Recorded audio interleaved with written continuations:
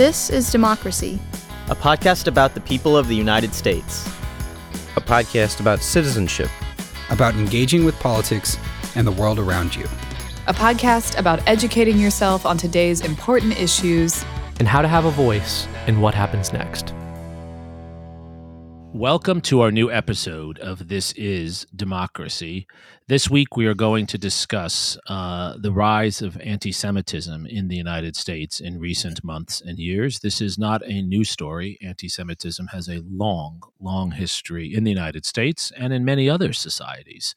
But there's a lot of evidence of rising anti-Semitic violence and related behavior in the United States just in the recent months and years. And we're going to discuss today why this is the case, where it comes from, how we understand it, and what we can do about it. We're joined by an old friend and really, I think, the person who's writing the most interesting work on a day-to-day basis, as well as in a broader scholarly perspective on these issues. This is Peter Beinart. He's a professor of journalism and political science at the Newmark School of Journalism at the City University of New York. He's the editor-at-large of Jewish Currents and MSNBC political commentator. He's also a frequent contributor to the New York Times. He's a non-resident fellow at the Foundation for Middle East Peace, and he's involved in so many other groups. Most important, what I want to highlight and encourage everyone to read is the Beinart Notebook newsletter. It's and his last name is spelled Beinart, and we'll have this linked on the website as well. It's the Beinart Notebook, which is a newsletter available through Substack, and it's filled almost every day with really interesting insights on questions related to anti-Semitism, but also broader issues on U.S. policy toward Israel and various other related issues. When he has free time, I don't know when that is, Peter is also an active writer of books. He published The Good Fight in 2006. His second book, which I know well, The Icarus Syndrome, was published in 2010, which is on the hubris of foreign policy at times. And then his third book, really a very important book, published in 2012, The Crisis of Zionism. Peter writes frequently, as I said, for the New York Times, Wall Street Journal, Financial Times, and every other major publication. Peter, thank you so much for joining us today. My pleasure. Thanks for having me. Before we get to our discussion with Peter Beinart, we have, of course, Mr. Zachary's scene-setting poem. What's the title of your poem today, Zachary? Mezuzah Addendum. Mezuzah Addendums. And before you start, maybe just so all of our listeners understand, what is a mezuzah?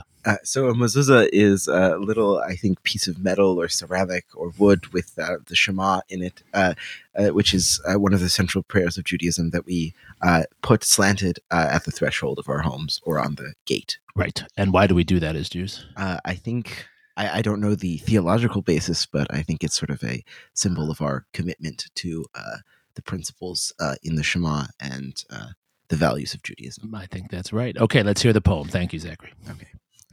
I walk down the sidewalk along the creek. The sun is obscured, defaced by the gray clouds. Across, on the other side of the street, is the synagogue where they tried to make us afraid.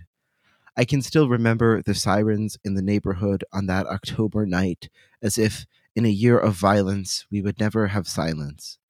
I write because I want to forget that moment. I write because I never want to think again, like this split second that has been a year, that I am not at home, that I am in exile in a foreign city, an unpleasant reminder that memory refuses to be rewritten, as if the words written out again will finally convince me of their truth. I am home. I write because maybe if the 18-year-old who drove 30 miles from San Marcos with kerosene and a lighter in a car he borrowed from his mother, if he had heard one of my poems, if he had sung one of our prayers, maybe he wouldn't think I was a monster.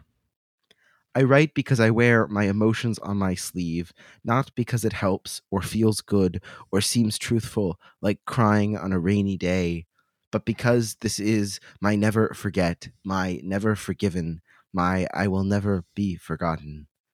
I wrap the words in a floral ceramic.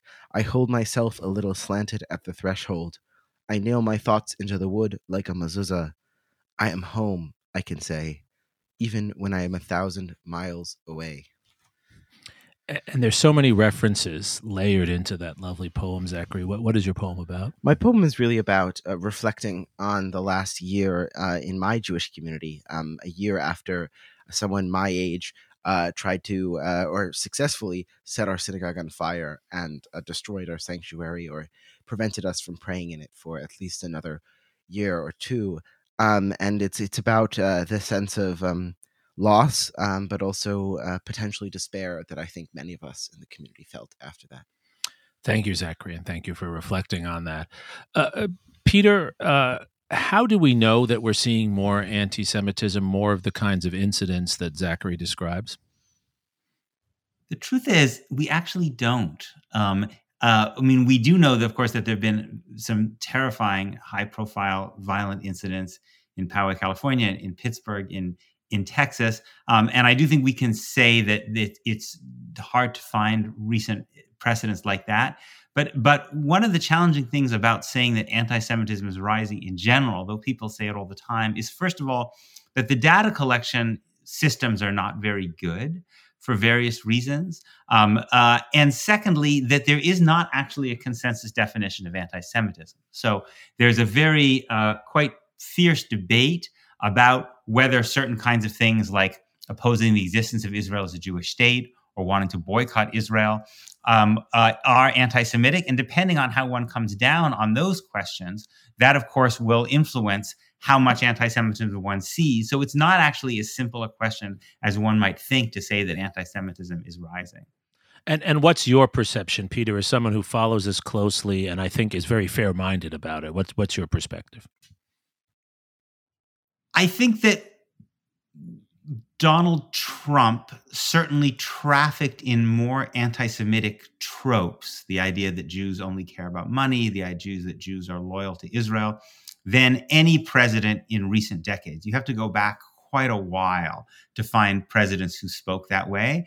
And I think that is significant. And I think that Donald Trump also created a culture on the American right, parts of the American right, that kind of glory in transgressing certain norms of decency. And one way of transgressing those norms is to flirt with anti-Semitism. I also think that the backlash against globalization and against immigration and a desire for a kind of white, kind of ethno-nationalism that would make sure that white Christian Americans remain on top, that often also blurs into anti-Semitism. So I think those things are significant cultural developments. I'm not saying I don't think anti-Semitism is rising.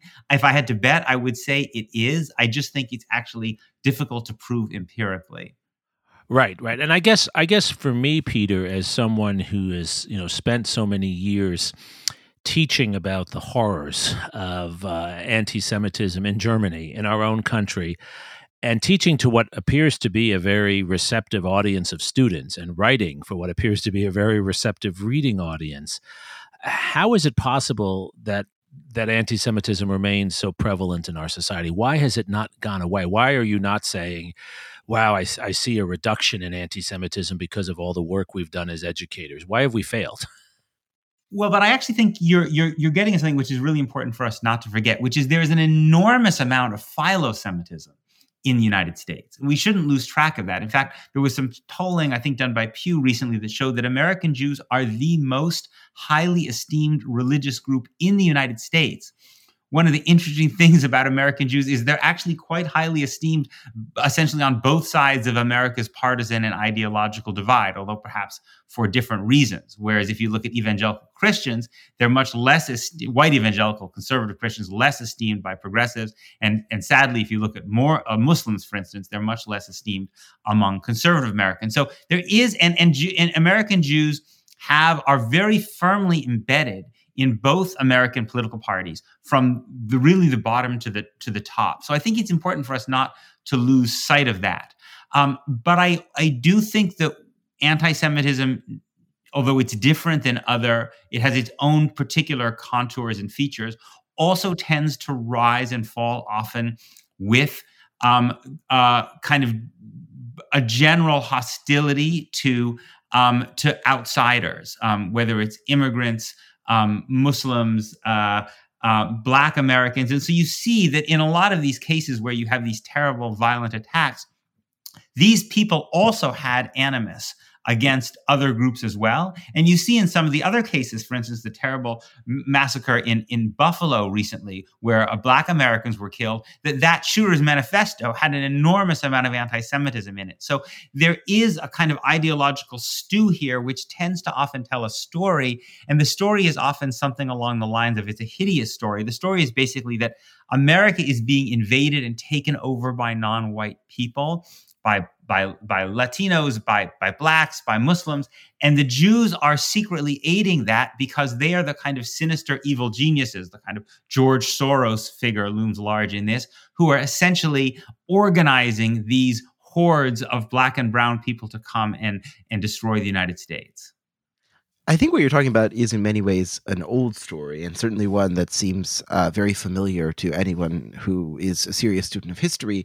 But is there a way in which this is also a story of new technology and perhaps a social media or internet landscape that is not regulated or truthful as it should be?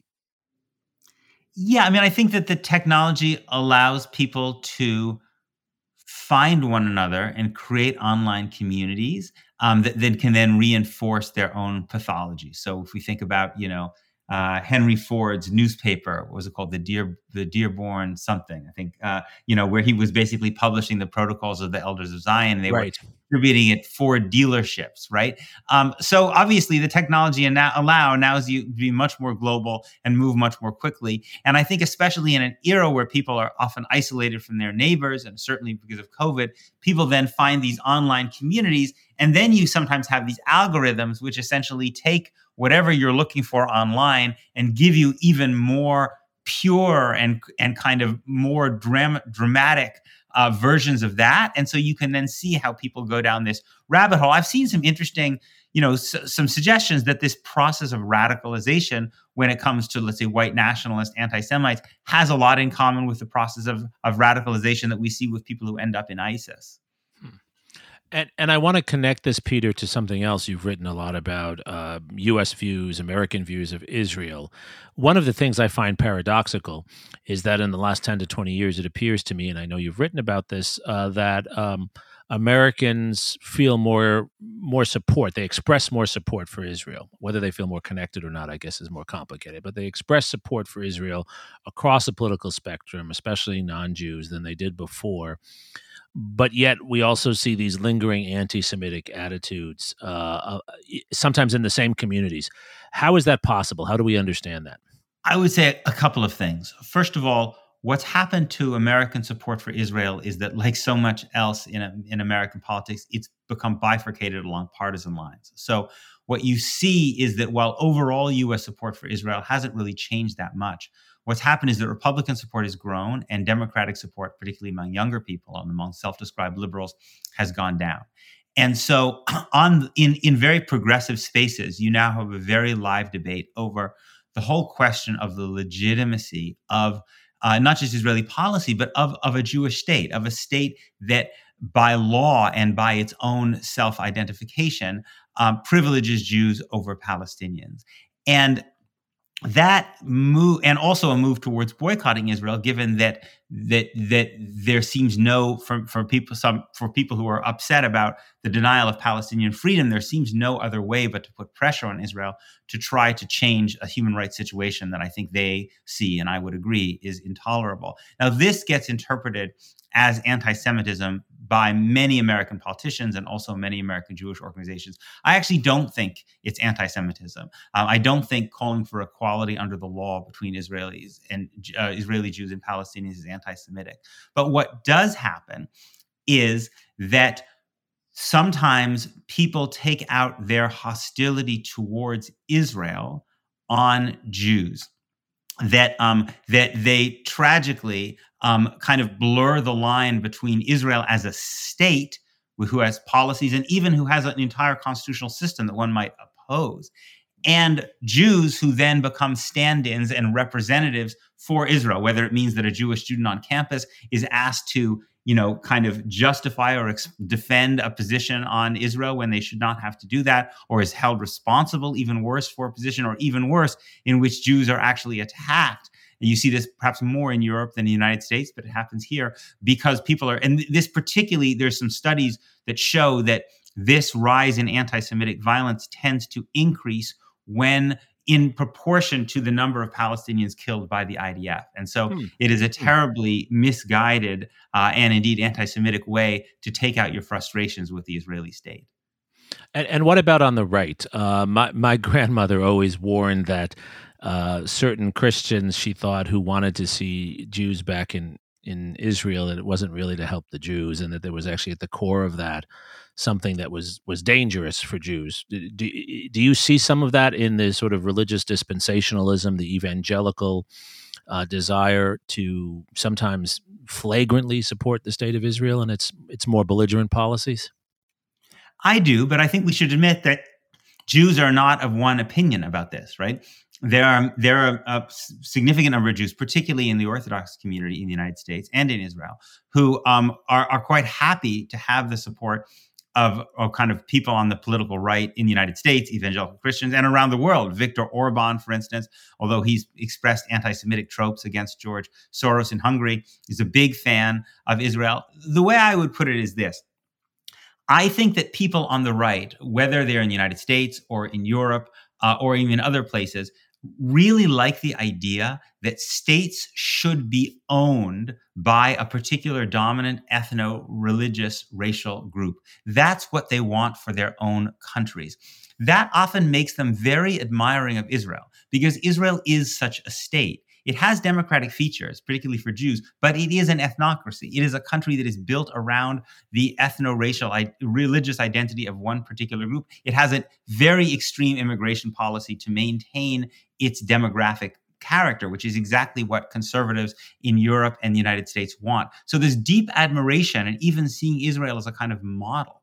On the other hand, often when those people look at the Jews in their own countries, they feel like the Jews in their own countries are part of the opposition to the political project they're trying to create, because those people oppose the idea of defining these countries in Christian terms and often ally themselves with other marginalized groups, whether they're LGBT folks or Black folks or immigrants, in pushing for a civic nationalism, which is based on the idea that no ethnic or racial or religious group should be able to claim ownership of the state. And this is what produces the dichotomy often in which you see a deep admiration and even love for the state of Israel, but often a kind of adversarial view towards the Jews in one's own country. That's very well explained. I mean, it's in essence that the proper place for Jews in this vision is in Israel, not necessarily in wherever this other group lives in the United States.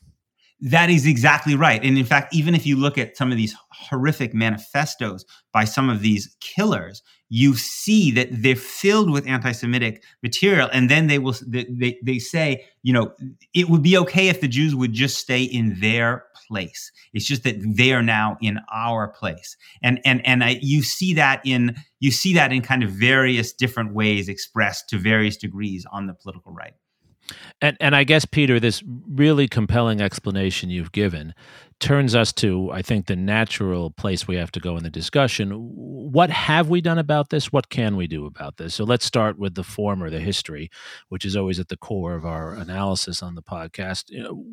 What in the past has worked to address some of these tropes, as you call them?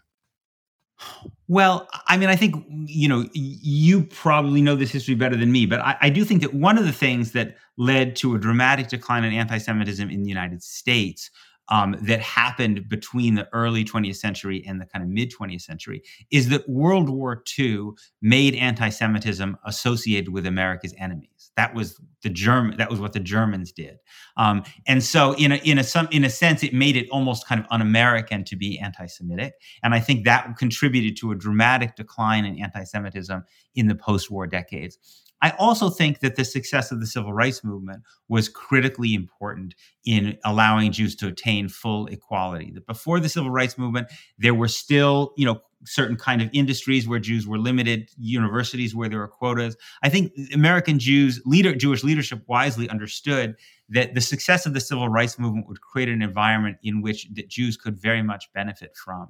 And I think that's been true. And so I guess that my overall take would be that I think at the end of the day, that the levels of anti-Semitism in the United States are going to have a lot to do with the strength of liberal democracy in the United States. That to the degree America remains and becomes a country that, as it becomes more diverse racially, religiously, and other ways, that the more we can successfully manage that and create a country that more and more sees everybody as deserving equality, regardless of their differences, that Jews will flourish in such an environment. But that if that fails and we move essentially into some kind of period which is more like, the period after the failed effort at Reconstruction, then I think that Jews will be in a very, very awkward position, because right now, what we see in certain many elements of the kind of white Christian right is a willingness to essentially allow Jews to be on the side of the victors to some degree, right? You see this in the word Judeo-Christian, right? That we are a Judeo-Christian nation, which means essentially not the Muslims. That it means that the Muslims are not real Americans, but the Jews will be considered real Americans. But I think it's conditional, right?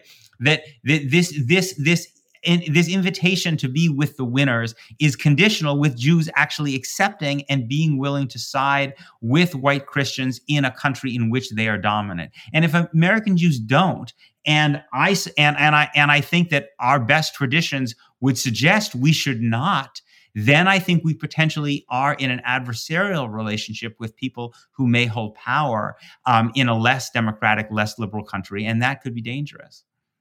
Peter, do you think that dynamic you just unpacked so well, do you think that's what puts a lot of pressure on certain Jews to sometimes apologize or turn away from behavior that they themselves would in other circumstances be uncomfortable with? Yes, but I also think it's important to remember that there are quite a significant number of Jews, not a majority by any means, but let's say roughly 25%, and including many in very influential positions, who generally have decided that they believe that Jewish welfare, by which they mean the security of the state of Israel and the welfare of American Jews, will be better off tying ourselves to figures like Donald Trump and then Ron DeSantis, et cetera, because they actually they worry that a country that is more diverse, that expresses the political opinions of people of color, will become more hostile to the state of Israel. And it's also, this is not a happy side of Jewish history, but I think it's important to acknowledge that this has happened before. My family is South African. So South African Jews now like to celebrate the many influential Jews who were in the African National Congress, and there were many of them. What they often like to forget is that in the very trial, the famous Rivonia trial, where all of the white defendants were Jews, along with Mandela, under the apartheid regime, the prosecutor was a Jew. He was actually the president of an Orthodox synagogue in Johannesburg. And he had made a decision that he genuinely believed that what was best for South African Jews was to show their loyalty to apartheid.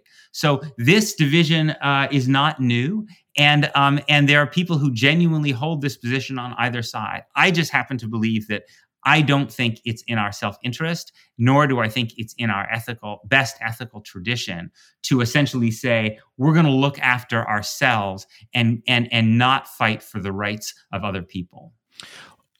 In that context, then, how should we interpret what I think has been a rather surprising, at least for me, trend of people in positions of power or influence, like Kanye West, and the sort of spouting of these conspiracy theories in a very nonchalant way, and then the very sort of subsequent response to that seems to have all of these trends of either philo-Semitism or anti-Semitism mixed together in a very sort of strange concoction. How do you think we understand that in this context? Well, I think to try to understand Kanye West, I think, first of all, who could understand Kanye West, right? He's a crazy person. But the tropes that he's playing into, I think one needs to kind of acknowledge have a particular history in the Black-Jewish relationship. You can read this, going back to James Baldwin's famous essay, "Blacks are anti-Jewish because they're anti-white," or in the 1980s, the way figures like Louis Farrakhan or Leonard Jeffries. There has been for many decades in the United States, you could say, a certain class conflict that sometimes exists between Black and Jewish Americans because of the way in which Black Americans have been economically marginalized and dispossessed, and the way Jews in certain industries historically often, as they did traditionally in Europe too, ended up being in a kind of a middle position in which they were often interacting in Black communities, whether it was Jewish landlords or shopkeepers, or in the music industry now, agents or whatever. And tragically, sometimes that class conflict has been expressed in anti-Semitic terms, not in focusing on the economic structural realities that might need to be responded to, but in suggesting that somehow it is Jewish malevolence that has led Blacks to not have the kind of the economic power that they should have in the United States. And I think Kanye West was giving a kind of certain twist on that. And I think that it's something that needs to be acknowledged and needs to be challenged and fought against. But I think what was so worrying about the Kanye West situation was that because of what's happened with Donald Trump, Kanye West's version of anti-Semitism was now able to kind of jump the ideological shark, and where it used to be confined to a certain kind of Black radical, position, now it has actually also this support and home on the white Christian nationalist right. And I think that's what Donald Trump has done. He's created that possibility. So Trump has come up a lot, Peter, and oftentimes when I've said similar things about Trump as a catalyst for anti-Semitism in many domains, people will come back and say, well, but he has a Orthodox Jewish son-in-law and his daughter's converted. And just to get it on the record, what's your response to that?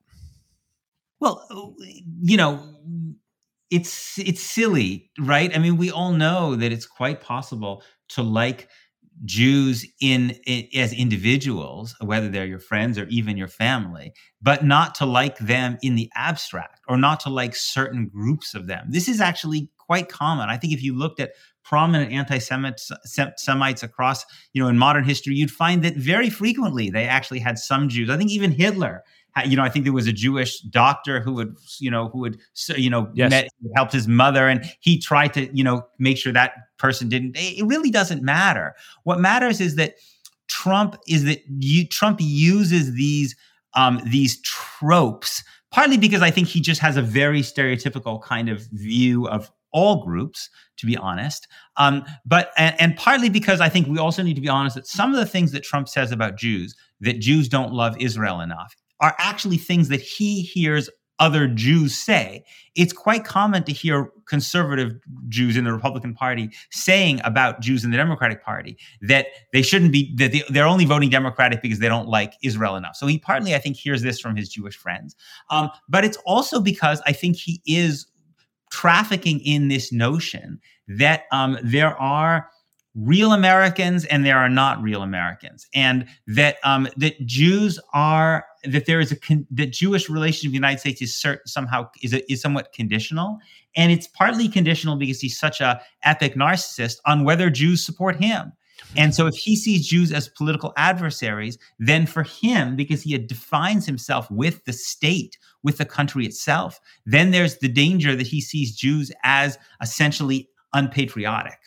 Right. I think that captures it very well, and I think your point deserves underlining.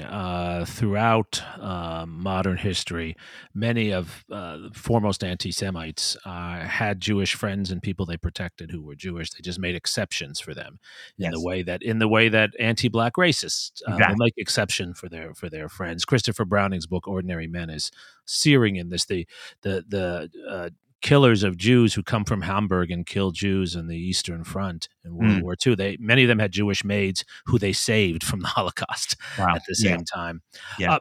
Peter, we always like to close the podcast by taking the wealth of knowledge that our guests have shared with us, and you've really shared so much with us that's so powerful, and really trying to think forward, trying to see some optimistic or at least useful pathways forward in this history that we've uncovered. What do you think we should be doing? What are the hopeful signs or the hopeful possibilities you see out there? One hopeful possibility for me is that I think there have been really remarkable moments in which Jews and other groups of vulnerable Americans have come together in acts of kind of self-protection and solidarity. I think, for instance, if you look at the Bernie Sanders campaign, you can agree or disagree. I tend to like a lot of Bernie Sanders kind of positions, but even if you don't like him, one of the things that was extraordinary about the Bernie Sanders campaign was the outpouring of support that he got from Muslim Americans. We are so often told, and I think this happens often in the Jewish community, sadly too, that somehow Muslims are predisposed to anti-Semitism. In fact, Bernie Sanders was the overwhelming favorite of American Muslims. And I even remember very distinctly there was a moment during the campaign where Bernie Sanders got sick and had to leave the campaign trail, and his health was in question for it. And I saw online that a group of his Muslim supporters were essentially doing, I don't know the term in Arabic, but essentially a kind of a prayer vigil for him. And I think it's because many people identified with him as an immigrant. And many people appreciated the fact that particularly as a Jew, that he supported Palestinian rights, that he saw Palestinians as deserving of full freedom and full equality, and it showed, I think, the extraordinary possibilities. This elderly Jewish man whose family were killed in the Holocaust, becoming this symbol for so many young American Muslims of the kind of America they wanted, and that seems to me to suggest the kind of solidarity, the kind of political movements that may be possible to keep us all safe. And what would you suggest to especially our young listeners? What should they be doing to be a part of just this pathway that you're describing, Peter? I would say what they should be doing is fighting for the principle of equality under the law, that all people, regardless of their race, religion, sex, gender, etc., deserve to be treated equally. I think if you hold to that principle and then you look to defend it whenever it is being threatened, whether it's Black people being denied the right to vote, or people, using this dehumanizing, degrading language about Hispanics or about transgender people, that ultimately then you begin to knit together a kind of the solidarity that's necessary to have the strength in numbers to protect all groups. And I think ultimately that is where the Jewish people are safest. I love it. Zachary, it sounds like Peter's making a very strong case, right, for what we would call liberal civil rights politics, right? An argument for equality for all under the law, equality for all, and equal and equitable treatment in all domains, and that will help not only deny the tropes of anti-Semites, but also help Jews as well as other groups that have been vulnerable to bullying. Do you agree with that, and do you see that in action among young people like yourself? I think so. I think that there's a really strong opportunity for young people, and particularly young Jewish Americans like myself, to be a part of this future coalition. But I do think that there is, in some circles, and I think we touched on this briefly, an unwillingness to see the American Jewish experience as a part of this story. And I think part of how we get to that point is acknowledging both the history of American Jews and often their complicity in certain structures that have denied access to others, but also the ways in which American Jews have faced discrimination in the United States. Right. So we need to tell both sides. Exactly. Of that. We need to be able to acknowledge that complexity, I think. And Peter, I just want to close by actually making a plug for your Beinart notebook, because this is a topic you touch on quite often, correct? Yes. And I hope our listeners will continue the conversation. As always, our conversations each week are designed to open historical knowledge and stimulate more conversation around these issues. Peter, thank you so much for lending us your insights and bringing, I think, really a very powerful perspective and also a strong empirical basis to understanding these issues. Thank you, Peter. was my pleasure. Thank you. And Zachary, thank you for your moving poem, as always, and your explanation of what a mezuzah is. I've been asked that question myself many times. And thank you most of all to our loyal listeners for joining us for this week of This Is Democracy.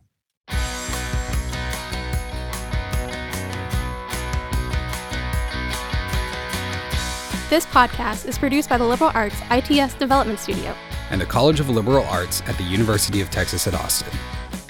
The music in this episode was written and recorded by Harris Codini. Stay tuned for a new episode every week. You can find This Is Democracy on Apple Podcasts, Spotify, and Stitcher. See you next time.